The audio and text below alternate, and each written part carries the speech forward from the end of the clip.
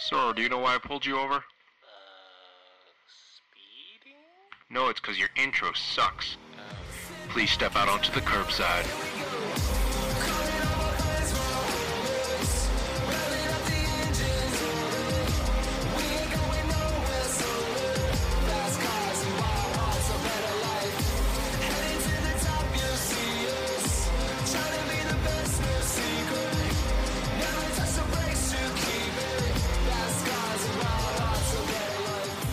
Hey everyone, welcome to the Curbside Podcast, the podcast where we talk about cars and everything to do with cars. My name's Jeff. I drive a 2004 Honda S2000, and I am your Southern Californian Taiwanese American. I'm Andrew. No Parth this week. He is still out shopping for his G80 M3, looking at all the options. I'm Andrew. Drive a 2014 Evo 10 MR and a 2015 Subaru BRZ. Living in the Bay Area. He's currently thinking to himself, can I get these grills even bigger? Speaking of last week, we put out the question of what cars out there do you guys think will become future classics? We put our ideas out, and then on the show we put out, hey, if you guys can think of anything, tell us what you think. And we got a couple answers. We got one from Andrew Lynn. Oh. Whoops. and you said Lexus LC500. Yes. You know what? Based on just looks alone, Yeah. I think that's going to be... It's a rare, right? Because I don't think a lot of people... I haven't seen a lot of them on the street. Because they're extremely overpriced. Yeah, they're like $100,000. Maybe. I wouldn't say it's overpriced. I think it's just an expensive car. It's $100,000 Lexus, which is very hard to convince swallow. people. Yeah, but just based on looks alone, I think you're right about that car. I did not even think about that Because nobody fucking cares about Lexus. But my family growing up was a Lexus family, so I remember Lexus. You know, that's true. I feel like whatever cars your parents grow up with or your parents buy, you end up kind of being a fan of. Like, I'm a fan of Hondas and Acuras because my family has exclusively bought Hondas and Acuras. Yeah. Your family's bought Lexus. Only Lexus. Yeah, I think we've had an LS400, an RX300, and an RX400H. So, yeah, you deep in that Lexus game. Yeah. Also, new TRX RAM, depending on production numbers. Yeah, I think we said that too. And then maybe there's a couple of people who said this. The new How many? Hold on, though. Backtracking real quick. How many classic trucks are there? I can think of like the F-150, and like the Lightning is like an anomaly too, and that's about it. That may be because we're not well versed in trucks, I guess. right? Because like the only trucks we know are A, the Raptor, and B, the Raptor. But depends on production numbers, like they said. And another one, maybe you'll agree with. We got two answers that said this, which I was surprised by. The new Lexus IS500. You'll talk about this in the news section. It's got a V8. And then also on Instagram, user Gains by DRJ, I think. He was the one that recommended some cars he should look into. He says, I think you guys are right about the Dodge muscle cars, but I think you're wrong about the RS6 Avant. Rare and in demand. You know, Parth was wrong. Parth was wrong. Yeah. We're talking all this shit about Parth today. He's not here. No, Andrew and I were like, we think so, because yeah, it's expensive. No one's gonna buy it, so it's gonna be rare. Either it'll become a future classic, or like car people won't exist in the future. It's either one of those paths. I feel like as long as there's car people, the RS6 Avant will be very desirable. Someone said C8s. I don't C8s. You know, C8s. I feel like it depends on production numbers, and I don't think. Because Corvettes I don't think they're holding back production. Yeah. The whole point of it being priced at $5,995 is to be like, we're going to sell a lot of these. Yeah. Someone on YouTube, Moga the Mecha Sheep, says, I think that the same thing that happened with the 240SX is going to happen to the BRZ FRS GT86, making it a desirable car in the future. Now, what does he mean by that? Does that mean that people are going to trash a lot of them, or people are going to use it as a drift platform? Or when is the last time you saw a clean 240 on the road? Well, I'm gonna let's think about this. Just about never. I saw a 240 2 days ago, and it was destroyed. But the prices on those are like, especially right now, I think they're pretty high for what it is. It's like 7, 8, 9 grand for like a pretty trashed up, like 240 running, but like pretty trashed up. So I think the 86 platform is going to be like that. You're not going to see like low mileage ones going for a shit ton of money, but I think they're going to hold not a high value, but they'll hold a value for a while just because people want to use them to build things.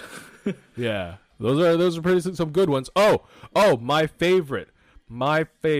Forgot to mention this. Saucy_Tito says Fiat 500L for. That's because he owns one of those shit boxes.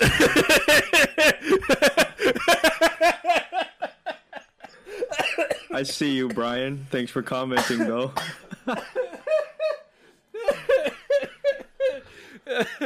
I can't believe you spent real money on that. I wouldn't spend Monopoly money on that thing. But hey, to each their own. I love you, Brian.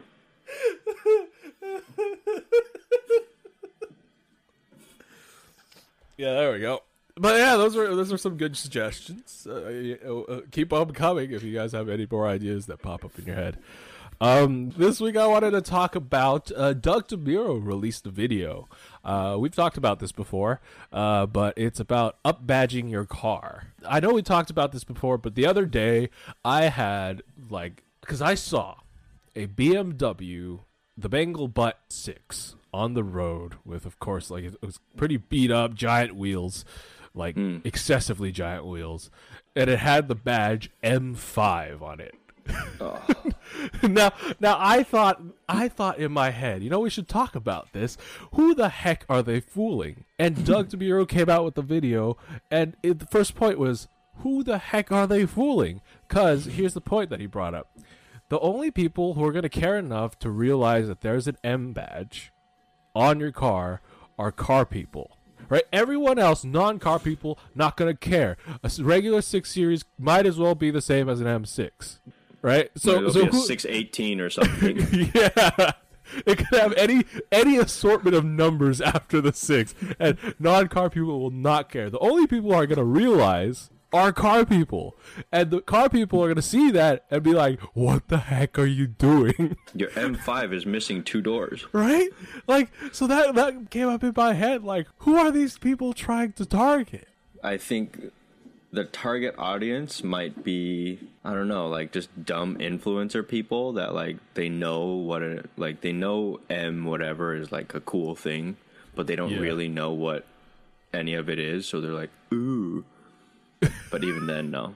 If it's a piece of shit already, those kind of people aren't going to look twice at it, so. And I always love the fact that people decide to put them on. Never straight or in a place that makes sense. It's always cricket. It's always behind it's 650 ILM or something like that. Yeah. So that brings another point of the video, right? Doug also was talking about when is it okay to change the badge on your car, and he said the two things are, one, I forgot the first one, but the second one is if you down badge your car. You have an M3, you badge it as a 328, or to be funny, or yeah, it's just to be funny. But another one I thought of is, what if you're trying to make a car that doesn't exist? Okay, let's just say, for instance, you bought a Rally Art wagon, but you would love a Mitsubishi Evo wagon. Mm-hmm. Right? And you do all the work, you do all the body work, you get the right engine in, the right transmission and whatnot. Basically, you do full a conversion. Evo swap. Yeah, full Evo conversion. Would it be okay then to badge that as an Evo? Hell yeah. Okay, so here's the thing about that. That specific example, America never got the Evo wagons, right? Evo 9 had a wagon variation.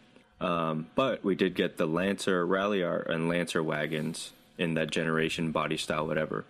a lot of people actually convert those to look like 8 or 9 wagons. Yeah, like I've seen So people. I would totally slap an Evo badge on there. Hell yeah.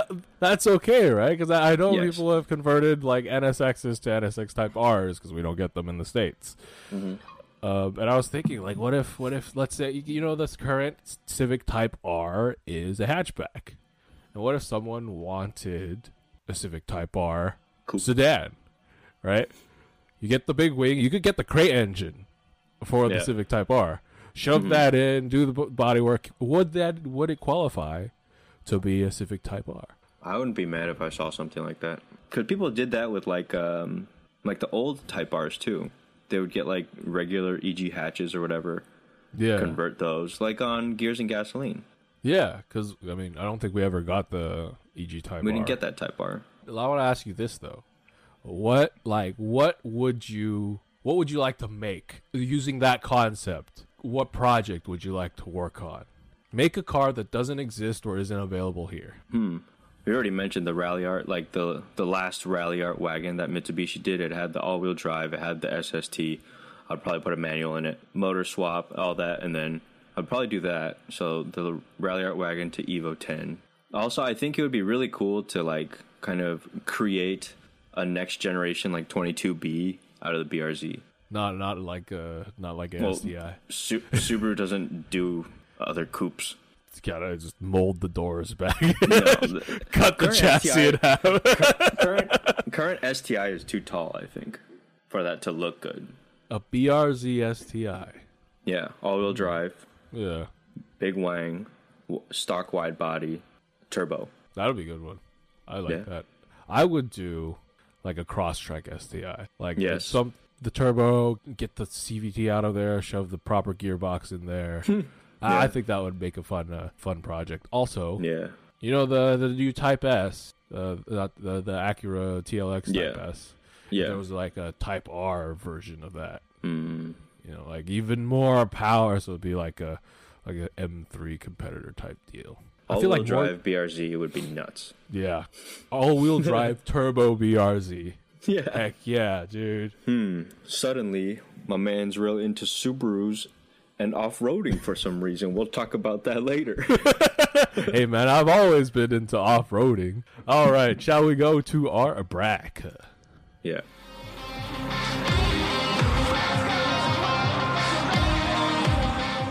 All right, a great time. As always, you could check us out at thecurbsidepodcast.com, where you can find links to all of our stuff, places to listen, watch our videos, and all that.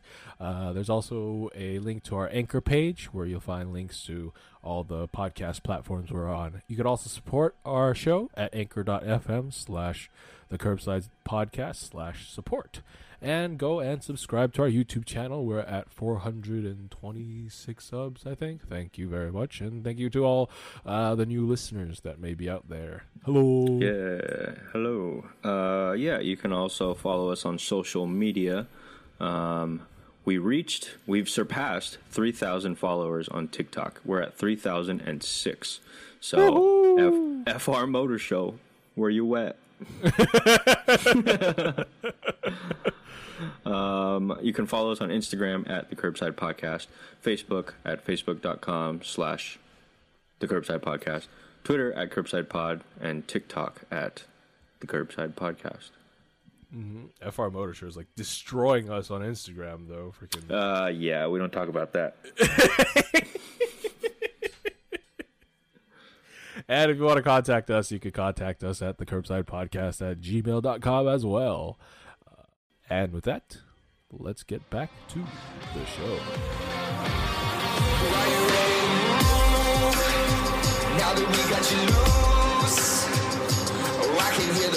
Right, I have some news that I think is not boring for once. We just talked about this, but I kind of like Lexus a lot.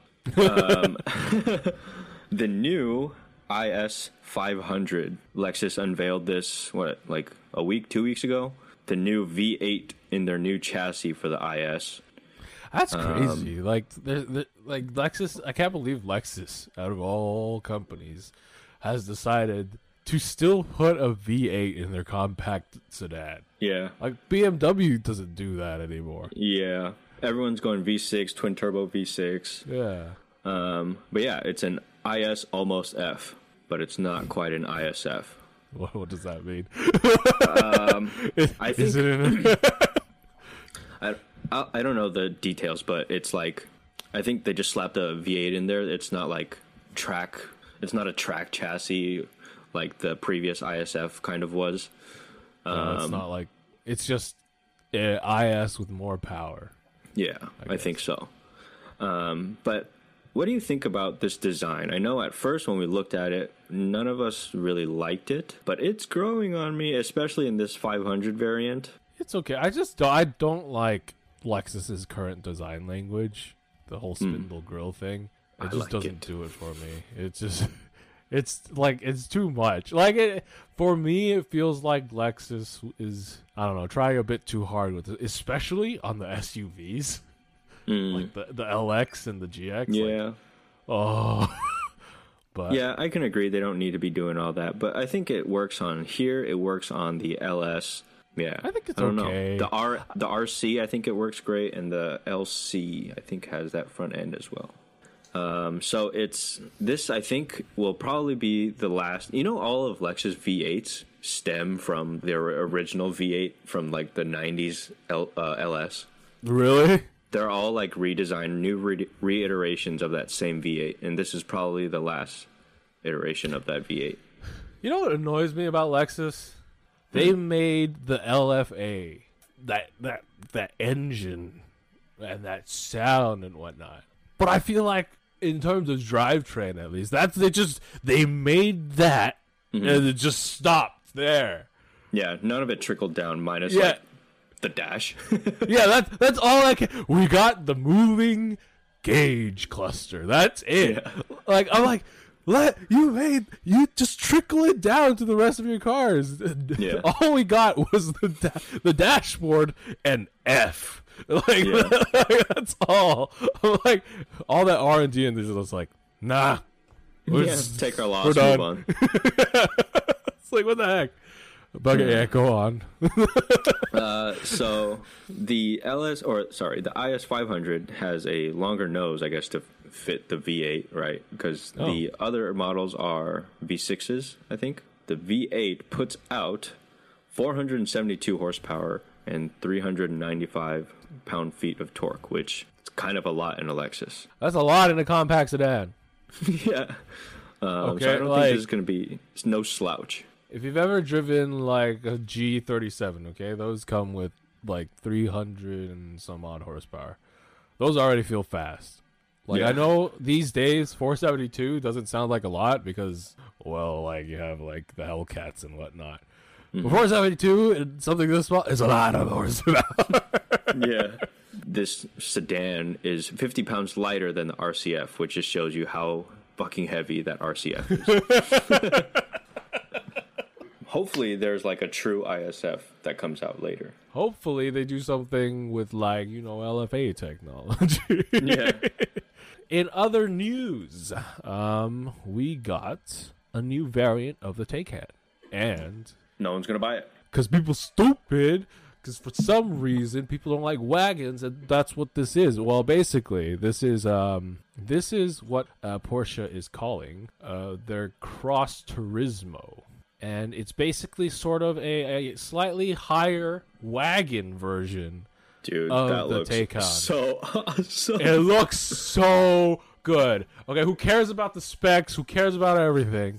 Right? Yeah. First of all, it's got like a bit of, it looks like body cladding, but it's actually just kind of like different colored body panels at the kind of like the bottom end of it.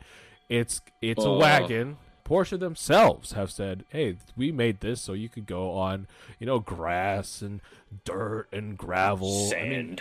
Sand. Yeah, you're not going to go rock crawling, obviously, but you're going to be able to go on gravel and whatnot, no problem, right? Yeah. And it's oh, my God. It looks super good. Right? It's so good. it's I want one very badly. In Hopefully terms this of, car turns people onto wagons, because that looks really awesome. It's like Yeah. a shooting brake kind of shooting brake, but with like more off-road utility stuff, because that's the only way you could sell wagons in America these days, is if you have SUV capabilities. the illusion of being a off-roader. Anyways, it's going to come in all the various forms of the Taycan. My favorite is the Taycan Turbo S Cross Turismo, okay? Because what you're basically getting is a soft roader capable wagon that has 750 horsepower. Yes, it starts at $187,600. Okay, but it's electric. 0 to 60 goes 2.7 seconds. It's only a bit slower than the normal Taycan. And it has 750 horsepower. You know, the only thing... It also has, like, improved ground clearance, and I think the suspension is adjustable. Because I love the idea of a raised wagon. I love this. I love the Volvo V60 and V90 cross countries. Mm-hmm. Those... It's just like... a wagon that's a bit more capable. Lower center of gravity and stuff. Yeah. It's like you get the soft roading ability. I mean, obviously you're not going rock crawling, as I said, but then you also get like the driving dynamics of a car. You're right. So I'm very excited about this. I hope people buy it because it looked good. Really good. You know what? I think people will, just because of how good it looks. Dude, in the Bay Area at least, I see a Taycan almost every day. Really? Yeah. Might just be because where I'm working, but I see them almost every day. I haven't seen any at all on the streets like that. Oh, man. Yeah, I've seen, like, it might be the same one, but at least 4 or 5 different ones. In my opinion, this looks so much better. Like, I like the way the Taycan looks, but this looks like 1,000 Yeah, it's really better. good. Speaking of your love for raised wagons... think you have an announcement to make. Yes, I have gotten myself a raised wagon. I picked up a 2021 Subaru Outback as a daily. XT, please. Subaru Outback XT, yes. Yes, the good one. The turbo one. And it's been good. It's nice. You know, I love buying old cars, but I just realized that having a new car, I was like, oh man, it's so comfortable. Yeah, and everything works. And I have Bluetooth. I have Bluetooth. I could play my music on my, because on the S2K I've been using, you know, those like AM FM radio dongles. Oh Jesus, yeah. where if you turn it up a bit too loud, it's just all. Yeah. How many miles have you put on it now? I think it's about 500-600 miles now. Okay, so you're still breaking in. Yeah, basically. You haven't womped on it yet. No, not yet. Just do it. I couldn't wait. I remember when I first got my BRZ around like 700 miles. Like, fuck it, I'm flooring it real quick. I think the thing that's letting me down a bit about the car though is really that CVT. For those of you listening at home that don't know what a CVT is, if your friend is like, "Hey, listen to this podcast," but you don't like, they're saying stupid acronyms that I don't understand. In a car, if you think about it, you have a gearbox. It's got gears in it. A CVT doesn't. It's a continuously variable transmission. What it has is 2 wheels and basically like a rubber band in the middle.